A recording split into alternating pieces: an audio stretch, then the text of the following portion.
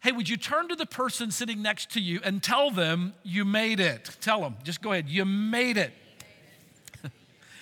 And if you're thinking, well, what did we make it to?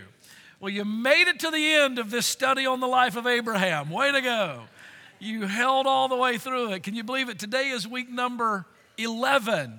For the last 10 Sundays, we have been walking along with Abraham and Sarah and learning some life lessons about faith and some family lessons about faith and how it is that as Abraham and Sarah walked with God, that we can walk with God. Now, it's kind of hard to believe that in 10 weeks, we could cover 100 years of Abraham and Sarah's lives together here on the earth. But that's exactly what we've done. If you remember from Genesis chapter 12, when they entered into the land, Abraham was 75 years old, and his wife Sarah was 65 years old.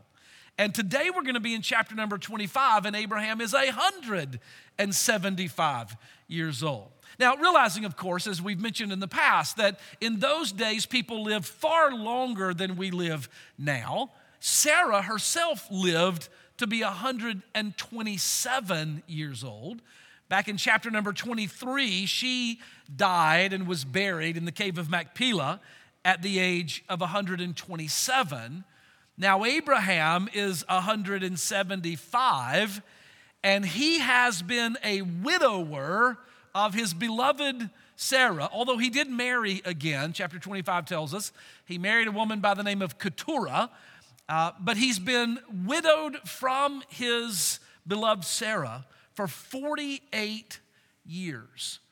And in chapter 25, at 175 years old, his life comes to an end. And you may say, well, that's long enough. 175 years is long enough. Now, look at chapter 25 and verse number 7, the poetic way that this is presented, and I love it. It's beautiful. He says in verse number 7, these are the days of the years of Abraham's life. And these are the days of the years of Abraham's life. You know, we all only get one life. It's plural years, plural days, singular life. We all only get one life. And the life that we are given, no matter how long it lasts, and sometimes, most often, it lasts many years, and other times it lasts perhaps fewer years, but no matter how many years that we have, our lives are made up of days that roll into years, and then to decades, and then ultimately our life comes to an end. And when we're young and invincible and nothing can take us out and we're going to live forever, it seems like our life will always go on and the end is far away. But if you've lived a lot of those years, you would agree with me, wouldn't you, that the days of the years of our life pass pretty quickly, don't they? You know, there's an old saying that says, the days are long, but the years are short. It really is true. And I've actually discovered that the older that I get, the days are pretty short as well. Tracy and I sometimes would go to bed at night and I was like, didn't we just get up? I mean, the day just went by just like that. Our lives are passing. And one day, all of us will be in the same place where Abraham was in verse number 7. Not at 175 years, I'm confident, but we will come to the end of the days of the years of our life. We ought to be aware that that day will get here sooner than we think it will get here. Listen to what the psalmist said in Psalm 90 in verse number 12. He wrote, teach us to number our days that we may gain a heart of wisdom. Help me to be wise, not living foolishly, but wise, understanding that my days are numbered. Well, in chapter 25, Abraham's days are expiring. Let's read it beginning in verse number 7, Genesis 25. And these are the days of the years of Abraham's life, which he lived. 175, the King James is 175 years. And then Abraham gave up the ghost and died in a good old age and an old man and full of years. And he was gathered to his people. And his sons, Isaac and Ishmael, buried him in the cave of Machpelah, in the field of Ephron, the son of Zohar, the Hittite, which is before Mamre. This is the field which Abraham had purchased from the sons of Heth. And this is where Abraham was buried along with Sarah, his wife. Now, this is the scene that plays out over and over again in every family life in cycles. A procession slowly approaches a tomb or a grave. The family and the friends have come together to lay to rest someone that they loved. And chief among the mourners is the widow or the widower of that one who is being buried. The most grieving person in the assembly is the one who is burying that spouse, that mate that they've lived with through the years of their lives together. They gather around the grave and a few words are spoken. Maybe a song is sung, a prayer is prayed, and then the family will rise. I've seen this so many times in ministry. They'll slowly walk back to their cars and make their way home. And again, stooped more than any among them, not because of age necessarily, but because of the weight of grief, is that husband who's buried his wife, or that wife who's buried her husband. And they now must go on through life without that spouse. Give it some time, a few months at the least, maybe a few years, even a few decades, as in Abraham's case. But the assembly will return to that cemetery. They'll come again, and this time they will be bearing the body of that grieving widow or widower who had been there all those months or those years before. And that one who has now passed will be reunited in the grave, reunited in death with their loved one, their spouse, with whom they had walked through life together. Now they will be reunited in the grave. Now the good news is, if they knew Jesus as their Savior, they are reunited not simply in death, but much more than that, they are reunited in eternal life. That's the good news, right? That would be a terribly sad story if there were no gospel. But there is a gospel. There is the good news of Jesus Christ. And if they both trusted in Christ, then they will have the joy, as Paul writes in Thessalonians, of being together forever with the Lord. And certainly, Abraham and Sarah both had faith. And we've been walking with them along this journey of faith. If you're in life group, and I hope you are in a life group, and if your life group is studying this Abraham series within your actual life group gathering, then you'll remember that last week you were asked in your life group gathering a really great question. It was this question: in one sentence, how would you describe Abraham's journey of faith? I thought it was such a great question. In our life group that Tracy and I have in our home, we had a great time just chatting about that for a minute and trying to put a sentence together that we would have used to describe Abraham's journey of faith. And whatever that sentence was, maybe it would have been a fitting sentence to put on Abraham's tombstone. Now, I don't think that Ishmael and Isaac erected any sort of marker at the cave of Machpelah. I don't think there was a tombstone that was there. But if there had have been, perhaps that tombstone would have read, "Here lies Abraham, a man of great faith." He was that, wasn't he? We've learned that over the years. Here lies Father Abraham, a man of great faith. But imagine if Ishmael and Isaac had put that tombstone up and had inscribed those words on it and had stepped back and were admiring this declaration of the faith of their father. Imagine if a passerby came and stopped and looked at it with them and read it. Here lies Father Abraham, a man of great faith. And what if he turned to these two sons and said, "Prove it." Can you prove that your father had faith in the Lord? Can you prove that he was a man of faith? How do you think they might have responded to that?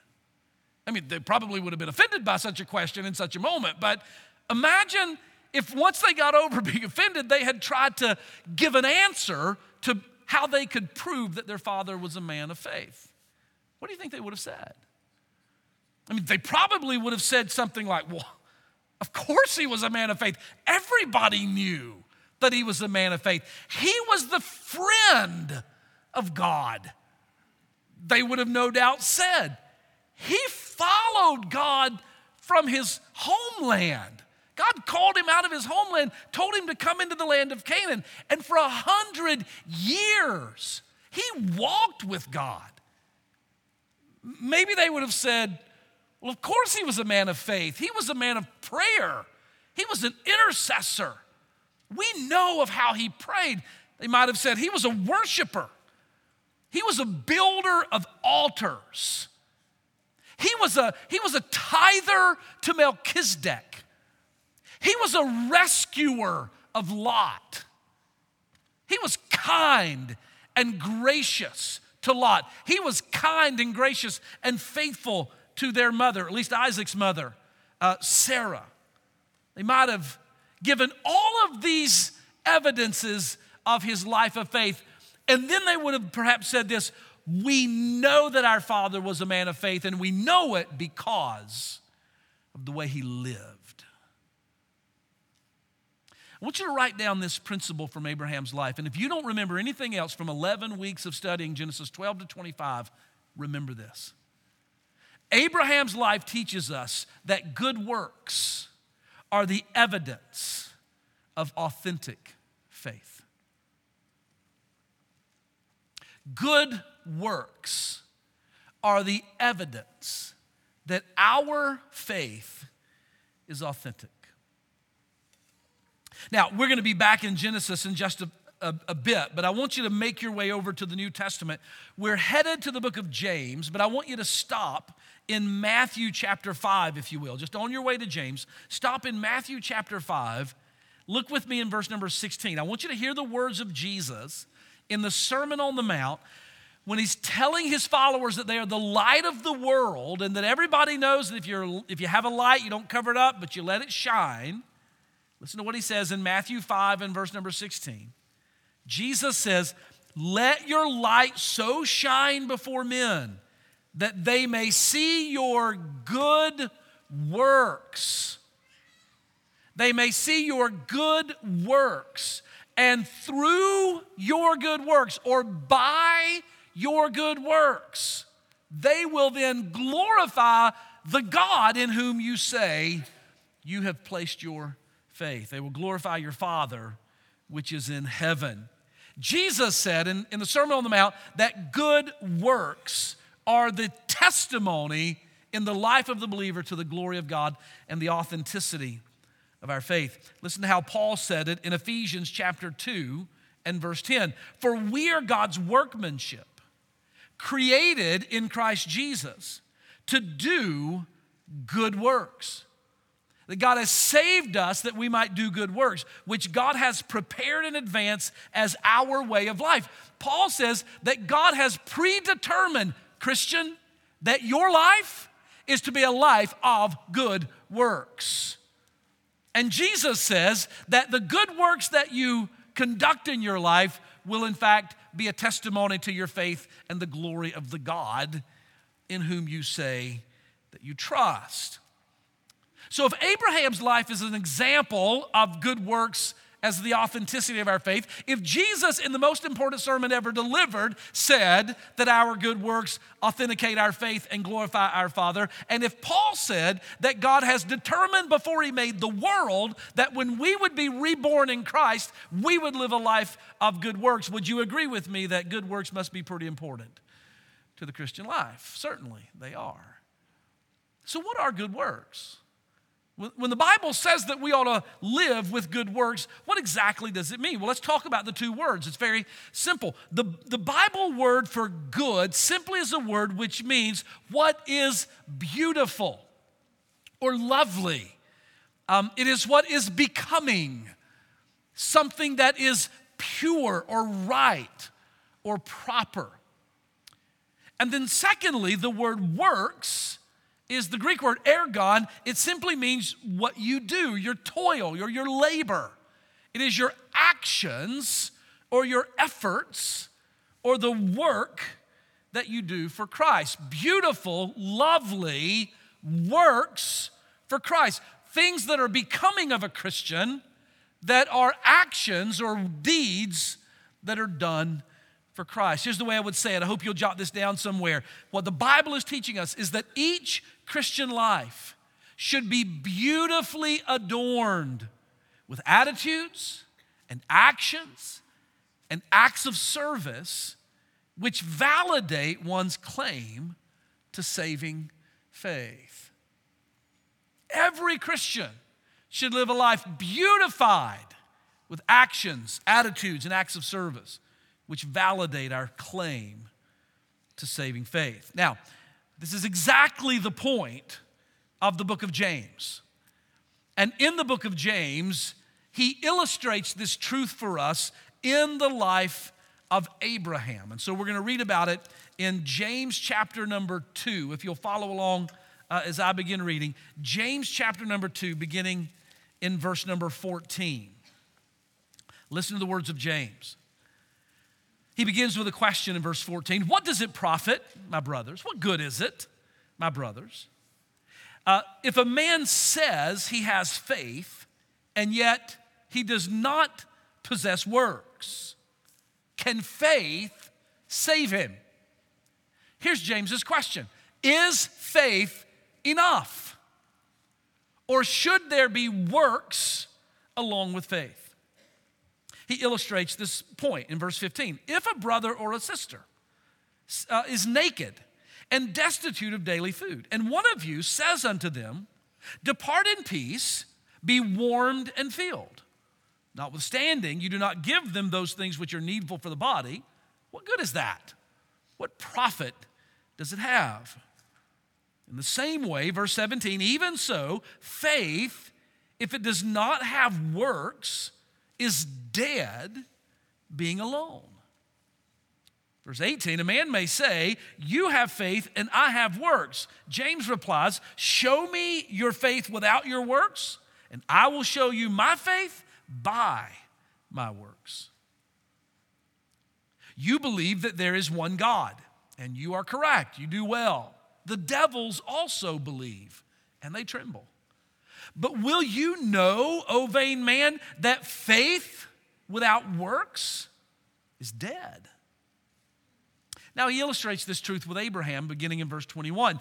Was not Abraham, our father, justified by works when he had offered Isaac his son upon the altar?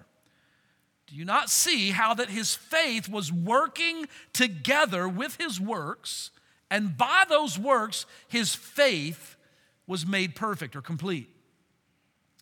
And the scripture was fulfilled. By that act, the scripture was fulfilled which said, Abraham believed God, and it was imputed unto him for righteousness. And he was called the friend of God. You see then, verse 24, how that by works a man is justified and not by faith only. Likewise also, second illustration is with Rahab the harlot. Likewise also, was not Rahab the harlot justified by works when she had received the messengers, the spies, and had sent them out another way? Concluding illustration, verse 26. For as the body without the spirit is dead, even so, in the same way, faith without works is dead. So, wow. Important words from the pen of James. Now, I don't have time, of course, to unpack for you this entire kind of theme of this letter of James to his Jewish Christian friends. But let me just suffice it by saying that when you read the book of James, a good way to say it is to say that you are reading about Christian faith in shoe leather. If there were a subtitle to the book of James, it might be this, the book of James, practical instructions for how Christian faith impacts daily living. That'd be a great subtitle. practical instruction for how Christian faith impacts daily living. James asks penetrating questions in this passage that we've just read, impassioned questions. Look at the first one, verse number 14. What good is it, my brethren, if a man says he has faith, but there's no works to go along with that faith? Look at verse number 20. Will you know, O man, don't you understand, O vain man, that faith without works is dead? The vital point that James is making, and I want all of you to hear me, is that there is such a thing as a presumptive faith or an empty faith which does not bring salvation. Listen carefully to me. There is such a thing as a belief in God which does not result in the salvation of the soul. He illustrates this as plainly as can be illustrated in verse 19 when he says, you believe, you have faith that there is one God. That's correct. The demons believe that very thing and they tremble. In fact, those of you who say, I believe there's one God, and yet you're not a Christian, the demons believe it more than you do because they have sense enough to tremble. You say you believe it, and you'll even tremble about the fact. But the demons say they believe it, and they tremble. So what he's reminding us of, what he is penetrating our hearts with, is that there is this kind of faith which is not, in fact, saving faith. So here's the question. What kind of faith did Abraham have? And what kind of faith is saving faith? I want you to write it down. James is going to tell us here, and we'll see some other authors in the New Testament as well. But go ahead and jot it in your notes. It is this: saving faith is trusting in God alone for salvation or for righteousness. Saving faith is trusting in God alone for righteousness.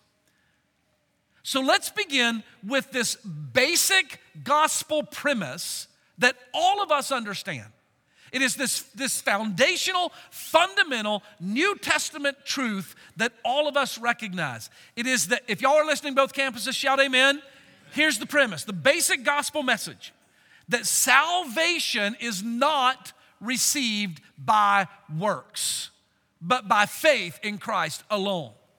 That is a fundamental, thoroughly biblical, New Testament, theological, foundational basis of all that we know to be true. Salvation does not come by works.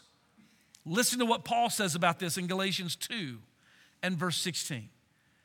He says, we know that a person is not justified by the works of the law, but rather through the faith in Jesus Christ.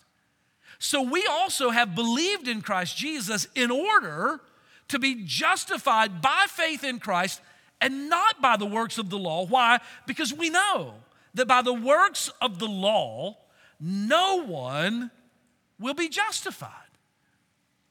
Now you may be thinking, but wait a minute.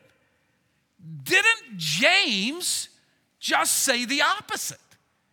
If Paul says we're saved by faith alone, not by works, is James contradicting the Apostle Paul? Look at what he says. Again, let me show it to you. Verse number 21. He uses Abraham as an example. Was not Abraham our father justified by works when he offered Isaac upon the altar? Look at verse number 25. His second illustration is Rahab, the harlot of Jericho. He says in verse 25, likewise, was not Rahab the harlot justified by works? So the question is James contradicting Paul? Are y'all listening to me? Here's the answer. No, he's not contradicting Paul at all. You say, how's he not contradicting Paul? Because James is not speaking about the law at all. He's not speaking about keeping the law of Moses. And one of the reasons we know this is because of the two illustrations that he used. Number one, Abraham. Abraham lived 500 years before Moses. The law of Moses didn't even exist at that time. And so the works of Abraham were not the works of keeping the law. They couldn't have been. The second illustration that he uses is the illustration of Rahab. Was not Rahab justified by her works? Was he talking about the works of the law? No, because Rahab is a Gentile harlot living in Jericho. She had never even heard of the law of Moses, let alone had she didn't know what that law said. So when James talks about the works of Abraham and the works of Rahab, he's not saying that they are saved by the works of the law. In fact, look at verse 23 again. James clearly affirms that salvation comes by faith or believing alone. Verse number 23, listen to how he says it. And the scripture was fulfilled, which said, Abraham believed God, and that belief or that faith was imputed to him for righteousness. It means it was counted to his account as righteousness, and he is called the friend of God. When was Abraham called the friend of God? Genesis 15, verse 6. The illustration of his works that Abraham uses did not occur until Genesis 22. And so Abraham was justified before he ever offered up Isaac on the altar. He was justified simply by believing, by trusting in God. But while the Bible is clear to tell us that saving faith is trusting in God alone for righteousness without works, the Bible is also telling us that saving faith is working faith. A faith that saves is a faith that will produce good works. Listen to how the Bible says this. Verses 14, 15, 16, 17. What James is doing, listen carefully, he is not teaching that we are saved by being good, that salvation results from works. But what he is affirming is that salvation will produce good works. And he makes this point so clearly. Perhaps, I don't know this, but perhaps James is being so emphatic about this because perhaps he is concerned that there were so many people in his day who were claiming faith in Jesus Christ, who had precious little life evidence to substantiate their claim. And if James was worried about that in his day, I think we should be worried about it in our day.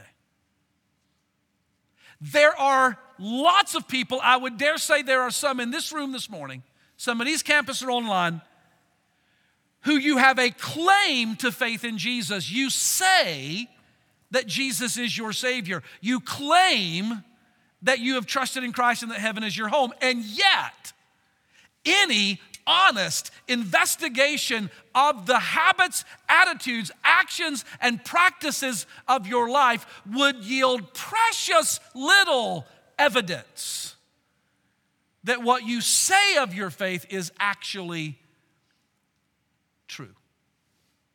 This is James' concern. It becomes obvious when you read his question in verse number 14. What good is it if you say you have faith and there's no works to back it up? What's that worth? What good is it if a man says he has faith and yet he doesn't have works? He says, is that enough? Is his faith enough?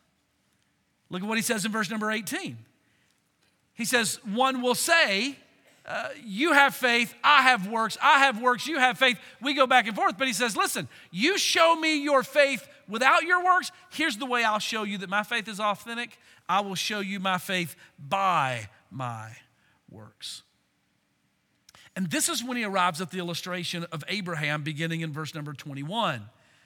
He says, was not Abraham our father justified by works when he had offered Isaac his son upon the altar?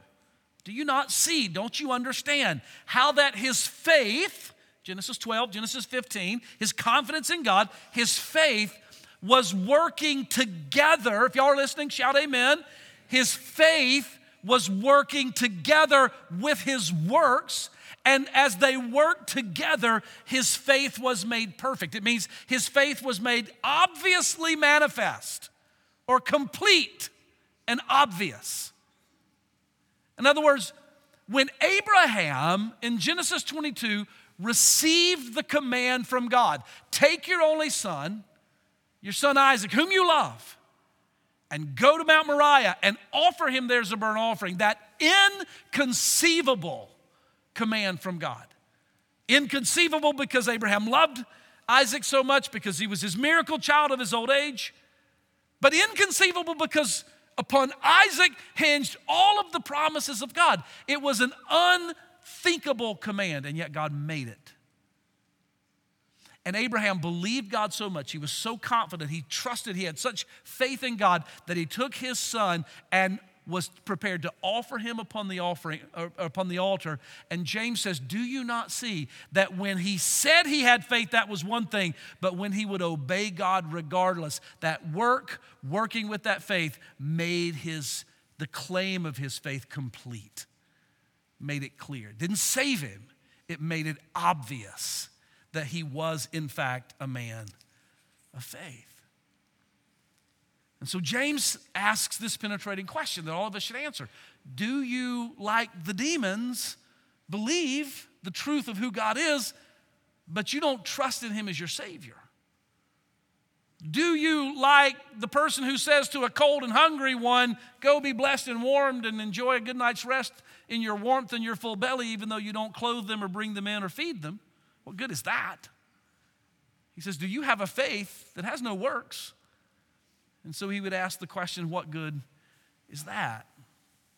Saving faith is trusting in Christ for righteousness alone, but saving faith is a faith that will produce works, good works. The third and final thing I would just point out to you from this passage is that a working faith, a saving faith is a working faith, and a working faith is an evident faith. It will leave a lasting legacy. Again, this is what James is telling us in verses 21, 22, and 23. Abraham had faith. He was righteous and the friend of God before he made this offering, or would have made this offering of Isaac, and yet that offering, that obedience, that good work evidenced his faith. And I would suggest to you that this is what we remember about Abraham. We remember not his faith, but we remember his works, which make his faith so evident. I cannot tell you, I'm not overstating it. It would be impossible for me to tell you the number of times in nearly 4 decades of pastoral ministry that I have stood at the grave of someone who has passed away with their family members clinging to the hope of a prayer that they prayed some many years ago while there was never any real evidence of salvation in their lives. I can't tell you the mothers that have said to me, I remember God lived 25, 30, 40, 50 years, 0 good works, 0 evidence of salvation in his life. And he dies. And his broken-hearted mother, bless her heart, I'm trying to comfort her, and she's clinging. He's in heaven. I know he's in heaven because when he was 7, he prayed a prayer and got baptized, but there was never any evidence of it. Saving faith leaves a legacy. It leaves the evidence of transformation. Someone has said it this way. I think it's a beautiful illustration. That our faith is the canvas. And all of our works, each stroke of the paintbrush is our good works. And the canvas holds it all. But what will be remembered is not the canvas. What will be remembered is the painting on the canvas. God gave you a canvas, a blank canvas when you came to Christ. And now your life is to be a life that evidences that canvas of faith by covering it with a life of good works.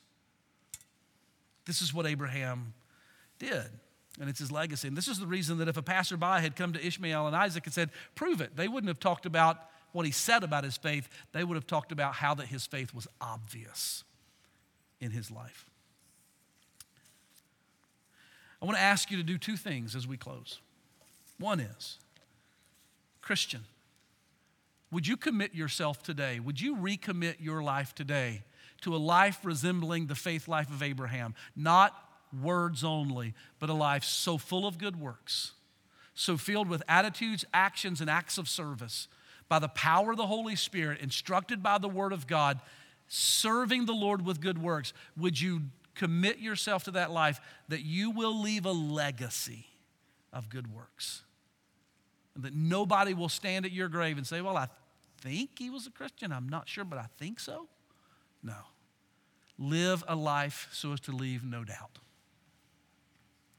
And the second thing I would ask you to do is this. If you have made a profession of faith somewhere in your past, and any honest investigation of the last decade, 2 decades, 10 decades, well, that'd be a long time, 4 or 5 decades, whatever. If you look at your life honestly and you go, you know what, I said back then I got saved, but the truth is there's precious little evidence of it. There's just not. Then I want to ask you to give your life to Jesus today. And stop hanging on to something that happened when you were a kid that hadn't changed your life one iota. Call on Jesus. Ask him to be your Savior. And trust in him as your Lord today.